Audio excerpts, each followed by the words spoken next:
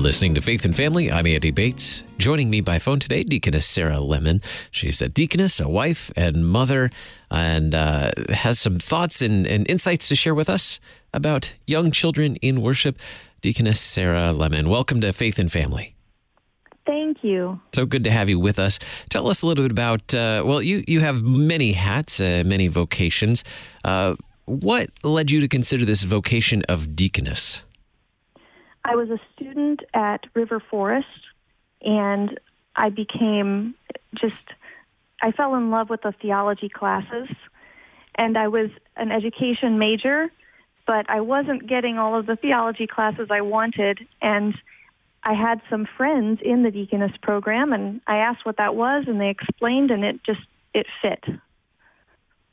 So that's what I went with. So you had the privilege of studying theology, and tell me about that formation of becoming a deaconess. What are how would you describe that vocation of deaconess? There is an emphasis on serving. So it's constantly learning how best to serve your neighbor, setting aside your own desires, trying not to impose your own thoughts or advice, but really seeking out the best way to love your neighbor, whether that's in a parish, caring for other parishioners, other lay people, or supporting a pastor by getting some things off of his plate, things that not things that are unique, of course, to the pastoral office, but helping with a shut-in visit, helping to visit the sick in the hospital, things like that, and praying for your pastor, of course, which all lay people are hopefully doing.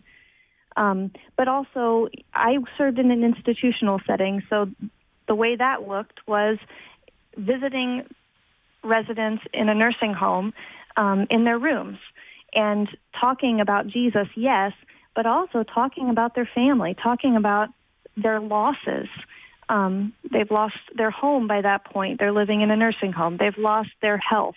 They've lost all sorts of things. And to steer a conversation like that back to Christ and the cross and the gifts that we have in the Lord that we will never lose, but that just keep building and building until the culmination of eternal life.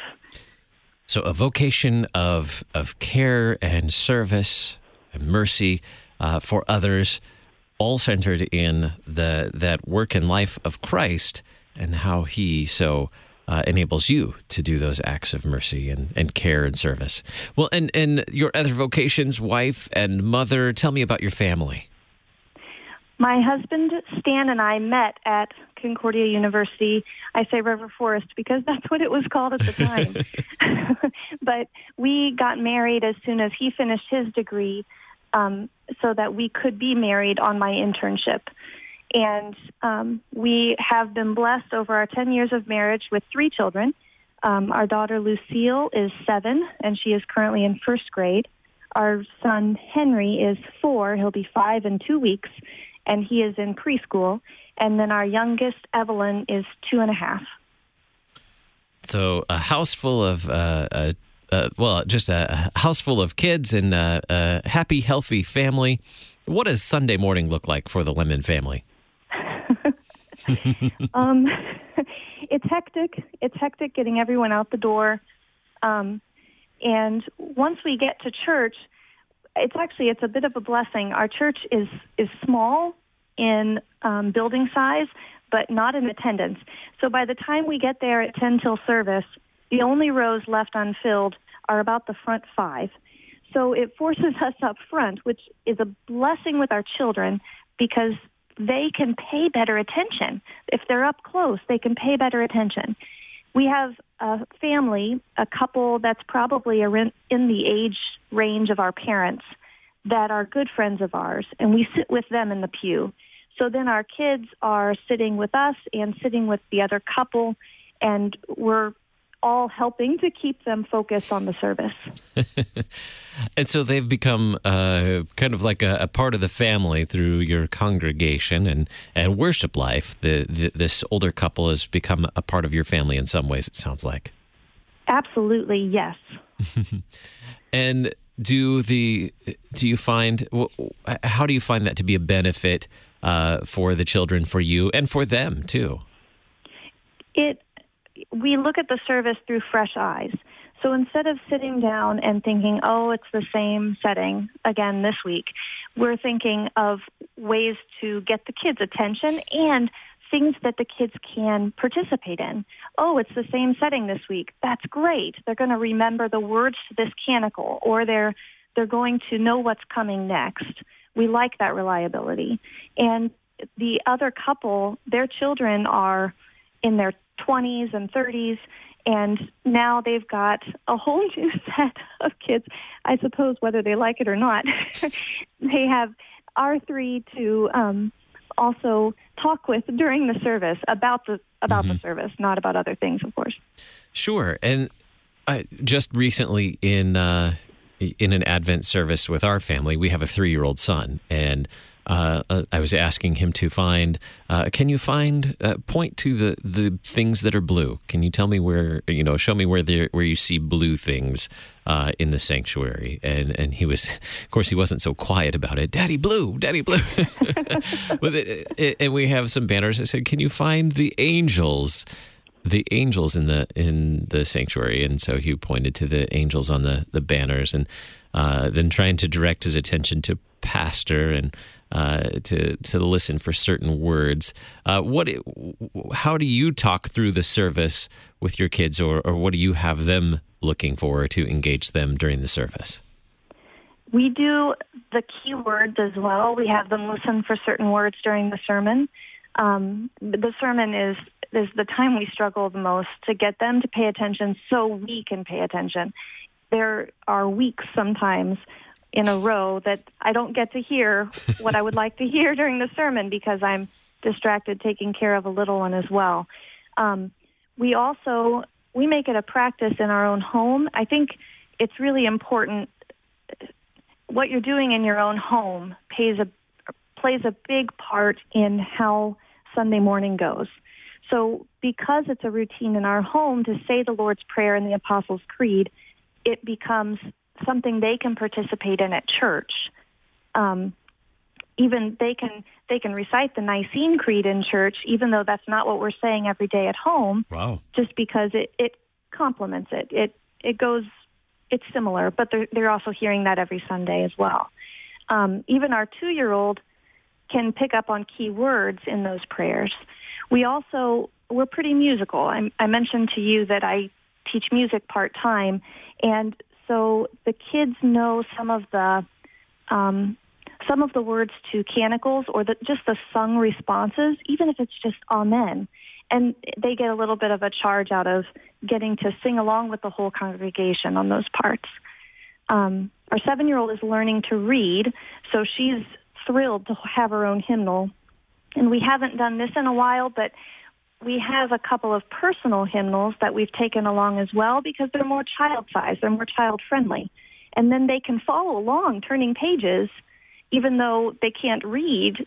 They can see that, there's a reason that we're moving along, or look at the music, or look at the beautiful pictures in our hymnal.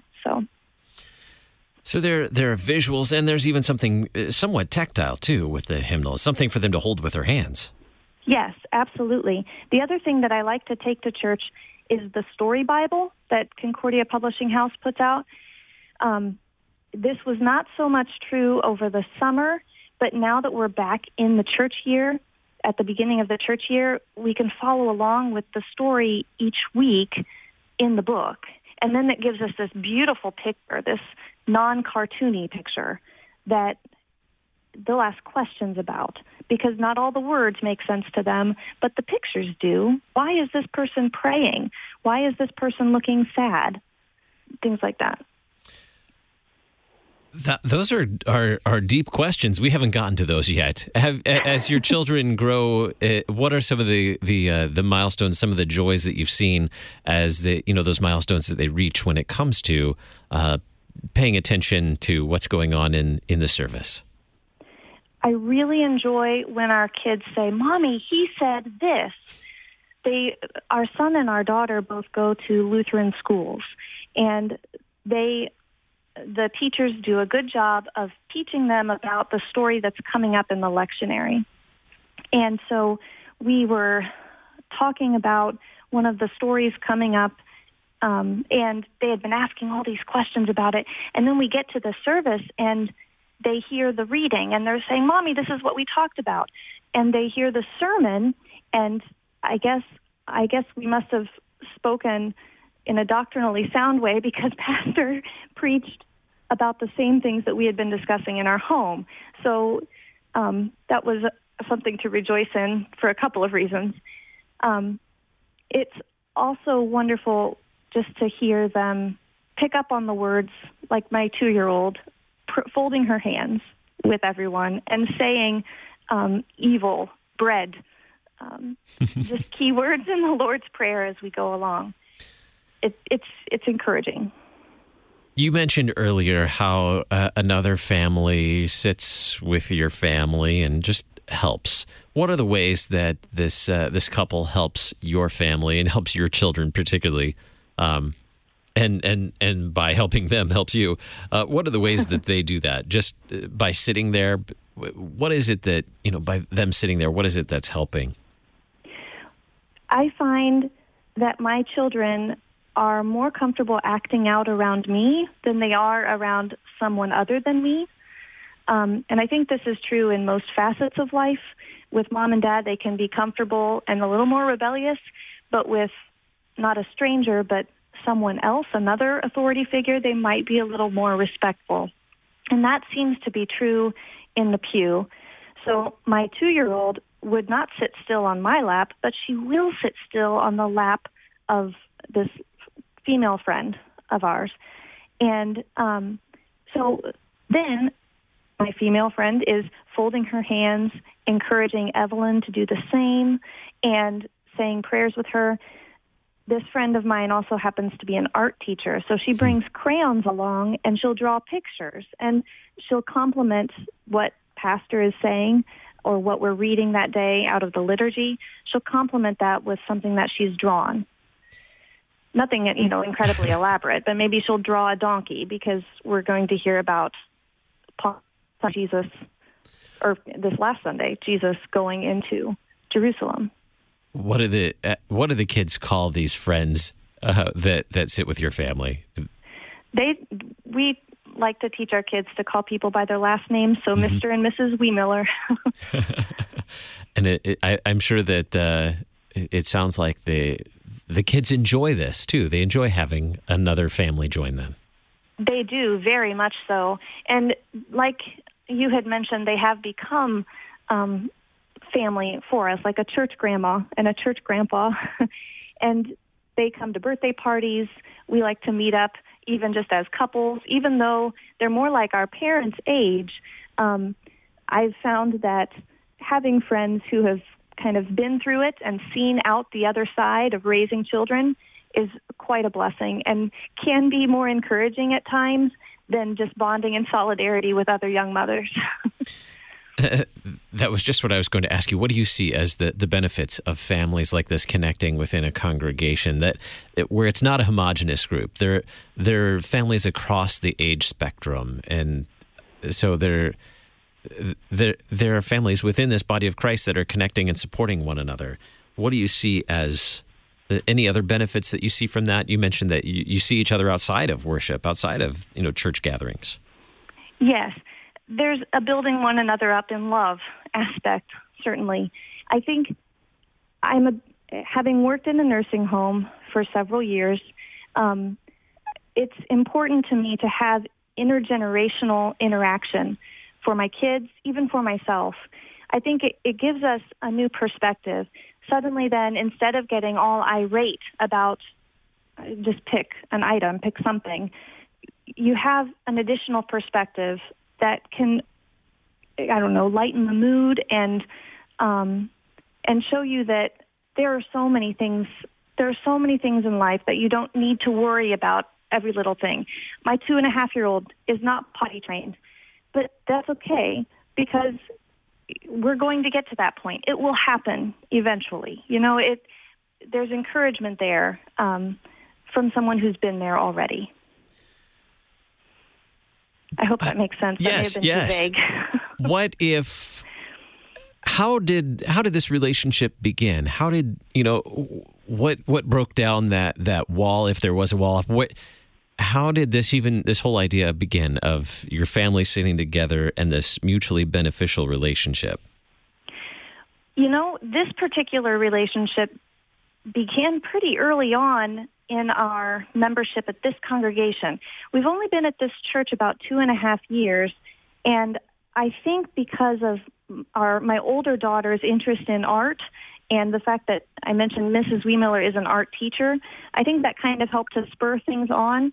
If I remember correctly, our son, Henry, who was 2 at the time, launched a Hot Wheels car in the middle of a service right between them.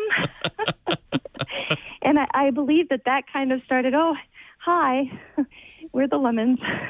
But if we want to back up a little further, before our first daughter was born, I was a church organist.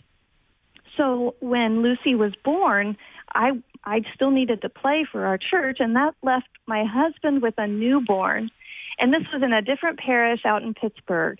But there was a couple there, again, around the age of our parents, actually a little bit older, who would sit with my husband and then help him anytime Lucy fussed or if he needed something. And so when we came to this parish that we're at now, we knew that we needed a couple like that. We knew that we wanted a second church family, so to speak, just because it had worked so beautifully during our time when I was on the organ bench and Stan had an infant to take care of. And much appreciated, it sounds like. Yeah. How can we initiate conversations or make the most of opportunities to do that? You see a young family sitting in church and you can tell it might perhaps be a struggle for them. And perhaps some of those might think, this is just too difficult. It's too challenging to try to finagle 2 kids, 3 kids, even just 1 kid in divine service on Sunday. And so then the following Sunday, it's more of a challenge for them to even get there. They end up finding themselves just less motivated to go. And then what do you know, a month later, they haven't been to church in 3-4 weeks because they're just reluctant to go because of the challenges they face with trying to, they're afraid that maybe others are critical of them or that they're distracting others because their child is being noisy or disruptive. What can we do to work around that? That's a great conversation that should be had, I would hope, in each parish. For the young family, for a young mom especially, I think it's really important to remind young mothers that your own child is most likely the loudest in your ears than anyone else's. Other people are most likely not as bothered by your child as you are, first of all.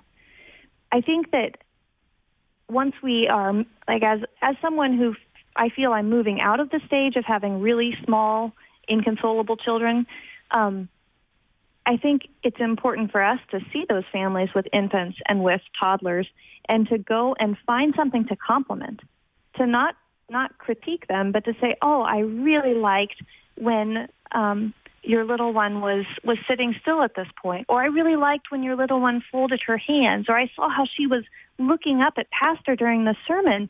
I wonder what she might have learned from that moment, or are you talking about this with her at home? Not in a way of judging her, of course, but just to prompt, oh, I guess I could do that. I could bring something from Sunday home with me. I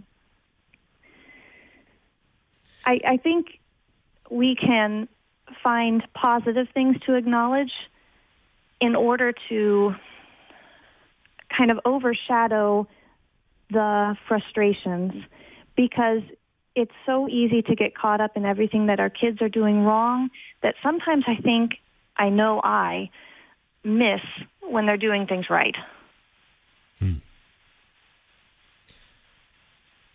How how do you think your relationship with the older couple that sits with your family, how do you think it benefits them?